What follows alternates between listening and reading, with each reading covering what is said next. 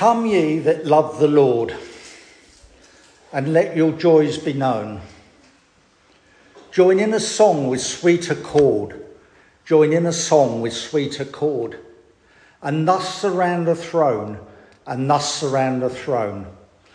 We're marching to Zion, beautiful, beautiful Zion. We're marching upward to Zion, the beautiful city of God. That hymn was written by Isaac Watts. It's one of my earliest church memories. When being very small, my dad, who was preaching away, would often take the family along, and on the evening service, just before the chapel service started, the Salvation Army band would march past the chapel singing that song. I'm sure you've all heard it, haven't you? We're marching to Zion. It's a good hymn to march to. We're marching to Zion, beautiful, beautiful Zion. We're marching upwards to Zion. Zion, the holy hill of God. Zion had a specifically historical importance. It's a location, it's an actual place. The name refers to a hill in the city of Jerusalem and to the city itself. But is also used in a general way to mean a holy place or the kingdom of heaven. Simon is often alluded to the importance of mountains in the Bible as a place where God has spoken to some of his people. For example, Moses was given the 10 Commandments on Mount Sinai. Abraham, taking his son Isaac to the top of the mountain to offer him as a sacrifice, was spoken to by God at the top of the mountain. These are just a few examples. So, as Simon says, if you ever find yourself on the top of a mountain and God speaks to you, listen very carefully. Psalm 24 is a marching song written by David. David has brought the ark to Jerusalem. There is a celebration of its return. But what is this ark? Well, I looked it up. The definition of an ark, is a boat in which Noah and his family were preserved from a flood. Well, we know that, but I don't think King David was bringing Noah's ark. The next one is something that affords protection and safety. Okay, so an ark is something that affords protection and safety. That was certainly in the case of Noah, wasn't it? The ark provided him with safety and protection during the floods. The last definition is a sacred chest, representing to the Hebrews the presence of God amongst them. That's what we're looking at. Moses on the mountain received a command to build an ark of acacia wood from God. We read this in Exodus 25:10. Have them make an ark of acacia wood, 2.5 cubits long, 1.5 cubits wide, and 1.5 cubits high.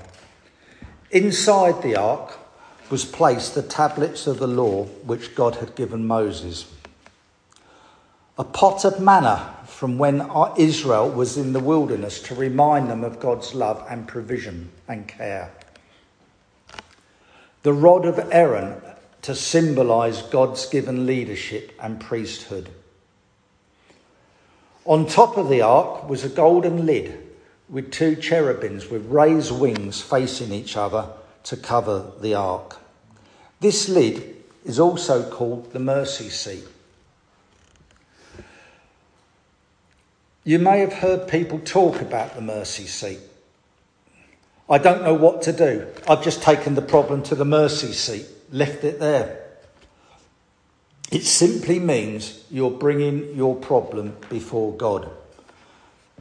John Newton wrote in one of his hymns, "Approach my soul the mercy seat where Jesus answers prayers.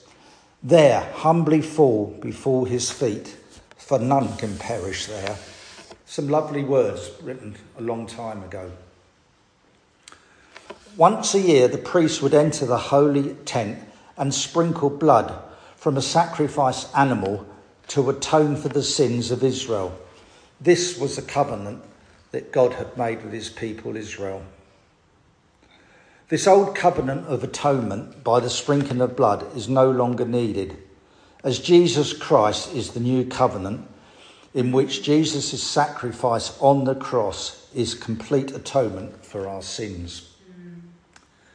The ark was built on Mount Sinai and was taken by the Israelites with them to Canaan. When Israel was conquered by the Philistines took the ark. But misfortune overtook them. It made them think that possession of the ark was not the best thing that they'd ever done, as it was bringing them nothing but bad luck, so they sent it back. In 2 Samuel 6, King David summoned some troops to retrieve the ark. On driving the ark back to Jerusalem, the cart and its contents falter and the ox stumble. Xerxes reaches out to catch the ark and died when he touched the sacred possession. Possession of the ark and God's commands are not to be taken lightly. Now, this is an extremely potted view of the ark. It's by no means thorough, and you can pick holes in it, I know. But this is the ark that is now arrived back to Zion. This is where we pick up the psalm in Psalm 24. The psalm starts by saying, "The earth is the Lord's and everything in it, the world and all who live in it. For he founded it on the seas and established it on the waters. The earth and the Lord and everything in it, the world and all who live in it." The majority of people think they are outside of God's jurisdiction now, and they don't need him. You hear them say, "I'll do my own thing. If you want to bother with God, that's up to you, but you can do your own thing." It's all old. You may even be sitting here thinking that yourself. After all, it's up to you what you believe, but it's not for me. But you're missing a couple of little words here. The last 6 verses of verse 1 reads, "And all who live in it. The earth is the Lord's and everything in it, the world and all who live in it." This verse does not say the earth is the Lord and everything in it, and all those that believe in him. No, the verse clearly states all who live in it. Not one is exempt, despite what they may think. All of us here today in this chapel, all the people outside walking past in the street, all the people in Bolnley, all the people in West Sussex, in Great Britain, in the whole world, every single person belongs to God, and one day each of us will meet with him. Don't we read in Philippians 2:10, "At the name of Jesus, every knee should bow, in heaven and on earth, and every tongue acknowledge that Jesus Christ is Lord, to the glory of God the Father. This earth is the Lord's, and everything in it, the world and all who live in it. He founded it on the seas and established the waters." When I was young, my favourite saying on a Sunday afternoon was "on board." I don't know if anybody else has ever used that expression. To which the reply was, "Why don't you do something creative? Take up a hobby or something. Try something new." I would like a pan for every time that was sent to me, because I'd probably be up there with Richard Branson or something. And in fact, Jane might have even said that to me once or twice. So I don't know what hobbies you have. What creative things do you do? Art, do you get a paintbrush and mix up your colours and do some painting? Do you do some sewing? Is somebody here doing patchwork quilts or cross stitching? I know a lot about this, don't I? Have you a creative hobby? Jane and I are in the process of creating a new garden. In this garden, we're putting a border here, building a wall. Well, I am anyway. Jane's telling me where to put it. Planting a tree. Planning things. You get the picture, don't you? There's just one small problem. We're not actually creating a garden at all. Whatever nice creative hobby you have, you're not actually creating anything. I guarantee almost that you've never created one single thing. You see, all you've done is to rearrange what God has already created. So Jane and I are creating our nice new garden, or so we think. But actually, we're rearranging what God's already created. We have never created a tree from nothing. All we've done is planted it. God created the tree. We've never created a flower. We just planted a flower. God created the flower. I was looking at the lovely arrangement of flowers. Somebody has spent a long time putting those flowers into the vase. And we use the term, what a lovely creation. But all the person done has rearranged, skillfully I might add, what God has already created. As Joe's looking at me. So if you think you've created something from nothing, have a chat with me after the service, because I'd love to know exactly what you've created from absolutely nothing. All you have done is to rearrange. In the beginning, God created the heavens and the earth. Now the earth was formless and empty. Darkness was over the surface of the deep, and the Spirit of God was hovering over the waters. We can read all about God's creation in Genesis chapter 1. Getting back to our psalm. Who may ascend the mountain of the Lord? Who may stand in his holy place? The one who has clean hands and a pure heart, who does not trust in an idol or swear by false gods. Who may ascend the mountain of the Lord? Who may stand in his holy place? Two, I think you'll agree, extremely good questions. The answer is the one who has clean hands and a pure heart, who does not trust in an idol or swear by false gods. So, do you have clean hands and a pure heart? Clean hands. I don't mean coming here this morning having washed your hands while singing happy birthday. If we still do that, I don't know. I don't know how you've come here this morning. How do you see yourself here this morning? I want you to indulge me for a minute. This is going to be quite hard because we have trouble with the pedal bin, let alone this. I want you to imagine that you're sat in Bongley Village Chapel on a Sunday morning during a service. Okay? So think of yourself in Bongley Village Chapel on a Sunday morning, sat in a service. Have we got that? We're going to call this person that you're thinking of as your Sunday self. So there you are. This is your Sunday self. It's the self that other people see you here today. Do other people see the fruit of the Spirit in you? Love, joy, forbearance, which is tolerance, kindness, goodness, gentleness and self-control. Is that person sat there, your Sunday self? Do you show the fruit of the Spirit? Now for the harder part. Imagine there is a chair on your right-hand side.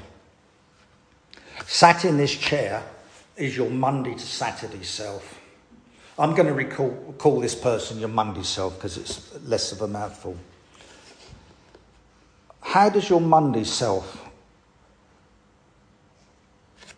compare to your Sunday self? Is your Monday self full of love? Is your Monday self full of joy?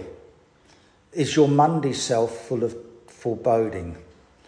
Is your Monday self full of kindness, full of goodness, full of gentleness, full of self-control? Does your Monday self have the fruit of the Spirit? Is there evidence of fruit of your spirit? Fruit of the Spirit.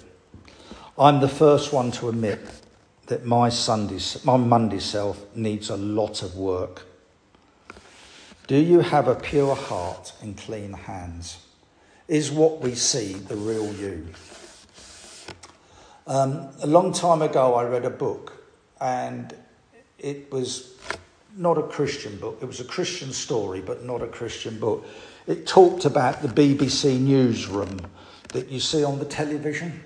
The newsreader is sitting there, or now they stand there, and behind them there's pictures and things going on. And it looks all very organised. But you walk round the back and there's bits of wood holding up the displays and power leads running everywhere, and it's a right shambles. And it was used to describe how quite often we're like that. We've got this lovely front that we put on, but behind there's all this rubbish. But we must have a pure heart and clean hands.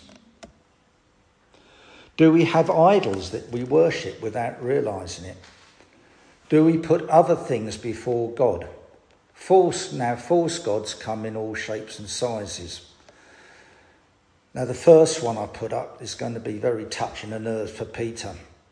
Football teams. Do you follow football teams like Tottenham?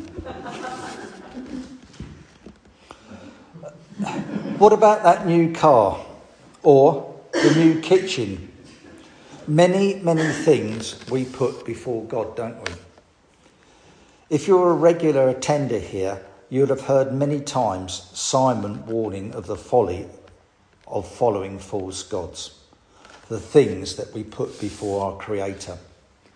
Come to him with clean hands and a pure heart. They will receive the blessing from the Lord and vindication from God the Saviour, their Saviour. Such is the generation of those who seek your face, God of Jacob. It's a bit of an old-fashioned word, vindication. It quite simply means the action of clearing someone from blame or suspicion. If you want to turn over 2 pages to Psalm 26, you'll read, "Vindicate me, Lord, for I have led a blameless life. I have trusted in the Lord and not faltered. Test me and try me. Examine my heart and my mind, for I have always been mindful of your unfailing love, and I have lived in reliance on your faithfulness." I don't think my Monday morning person is doing very well at the moment. Come to think of it, I'm not sure about my Sunday self either. Much to my relief, we live in the freedom of grace. Freely given to us through the Lord Jesus Christ and his resurrection. If you are a believer here then, always be mindful of your unfailing love and live in the reliance of God's faithfulness. If you have reliance in God, then you join all those that have gone before. Such is the generation who seek him, who seek the face of God of Jacob. Lift up your heads, you gates. Lift up, you ancient doors, that the King of glory may come in. Who is this King of glory? The Lord strong and mighty, the Lord mighty in battle. The ark is coming home. Don't be gloomy or be downcast. Lift up your heads with joy. You have a covenant with God, and now God is here, about to enter the temple where he belongs. Open the doors wide and let him in. I don't know if you've ever seen a very large set of doors, perhaps in a factory or a warehouse, or in my case, fire stations. Large doors that you can open wide. But in this door, this big door, is a small door. You've got me? The little doors. Some people call them wicket gates, personnel doors, pass doors. I've always referred to them as wicket gates. It's a door which you can pass through without having to open the big doors. However, in the case of Battersea Fire Station, never use it, because just above it is the kitchen, and I guarantee you'll get a bucket of water over your head. Go round to the main door. Got stuck. The king is coming to visit. Outside, a large crowd has gathered, and inside the floor has been scrubbed for the visit and polished. All the staff have been issued with new uniforms. Inside and out are all waiting for the king's arrival. Some are getting fidgety. A child in the crowd outside wants the loo. Mum reluctantly takes him, whilst Dad guards their place. They make it back just in time for the king's arrival. Everybody's looking up, straining for the view of the king, shouting and waving. And now they hold their mobile phones up, don't they, to put it on Kit Kat or whatever you call it, Tic Tac. At last, the king arrives. Stepping out of the car, he waves to the crowd. He approaches the door of the factory. Somebody opens the small wicket gate for him. The king has to stop, take off his crown, stoop to pass through the little small door. His crown is passed back to him. Then, one by one, his entourage entered the building through the small door. The door is difficult to get through. Don't you think that's ridiculous? No, the large door would be open wide so the king can come in. Who is this King of glory? The Lord strong and mighty, the Lord mighty in battle. The King of glory is the Lord Jesus Christ. He is strong and mighty. That, we call it a children's hymn. My God is so big, so strong and so mighty. There is nothing he cannot do. The rivers are his, the mountains are his, the stars his handiwork too. He called you to live for him every day in all that you do and say. In all that you say and do. My God is so big, so strong and mighty. There is nothing that he cannot do. Maybe you think you don't need Christ. Maybe you're a Christian who only lets King Jesus come in through the small door. If you read 2 Corinthians 25 verse 2, you read, he did what was right in the eyes of the Lord, but only half-heartedly. Please, Christians, don't let this be you. Fling open your doors fully to Jesus Christ. We preach the Lord Jesus Christ, not a denomination, not a preacher's, not a commentary, not a philosophy, not an opinion. As a church, we preach Christ crucified for our sins, died on the cross, he rose from the dead, ascended into heaven, and one day he will return. We preach Christ Jesus from the Bible. King Jesus can supply all our needs. Why would you reject Christ and lack these things? The need for Christ is the greatest need that anyone can have, more than anything else. But it's so easy to not know this. And it gets reduced to nothing because as humans, we like to meet our own needs. We like to fulfill things that we can control: food, money, temporal happiness, etc. But the greatest need remains unfilled without Christ. You need Jesus Christ and can be met by believing in the gospel of salvation that Christ supplies. Christ can be yours today, providing forgiveness, strength, hope, and glory, and a grace freely given when you believe. Every person needs the Lord Jesus Christ. Not every person knows this, but now you do. What will you do now? Trust the gospel and receive Christ.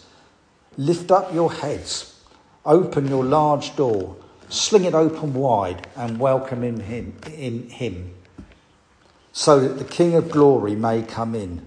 Who is this King of glory? The Lord strong and mighty, the Lord mighty in battle. Amen.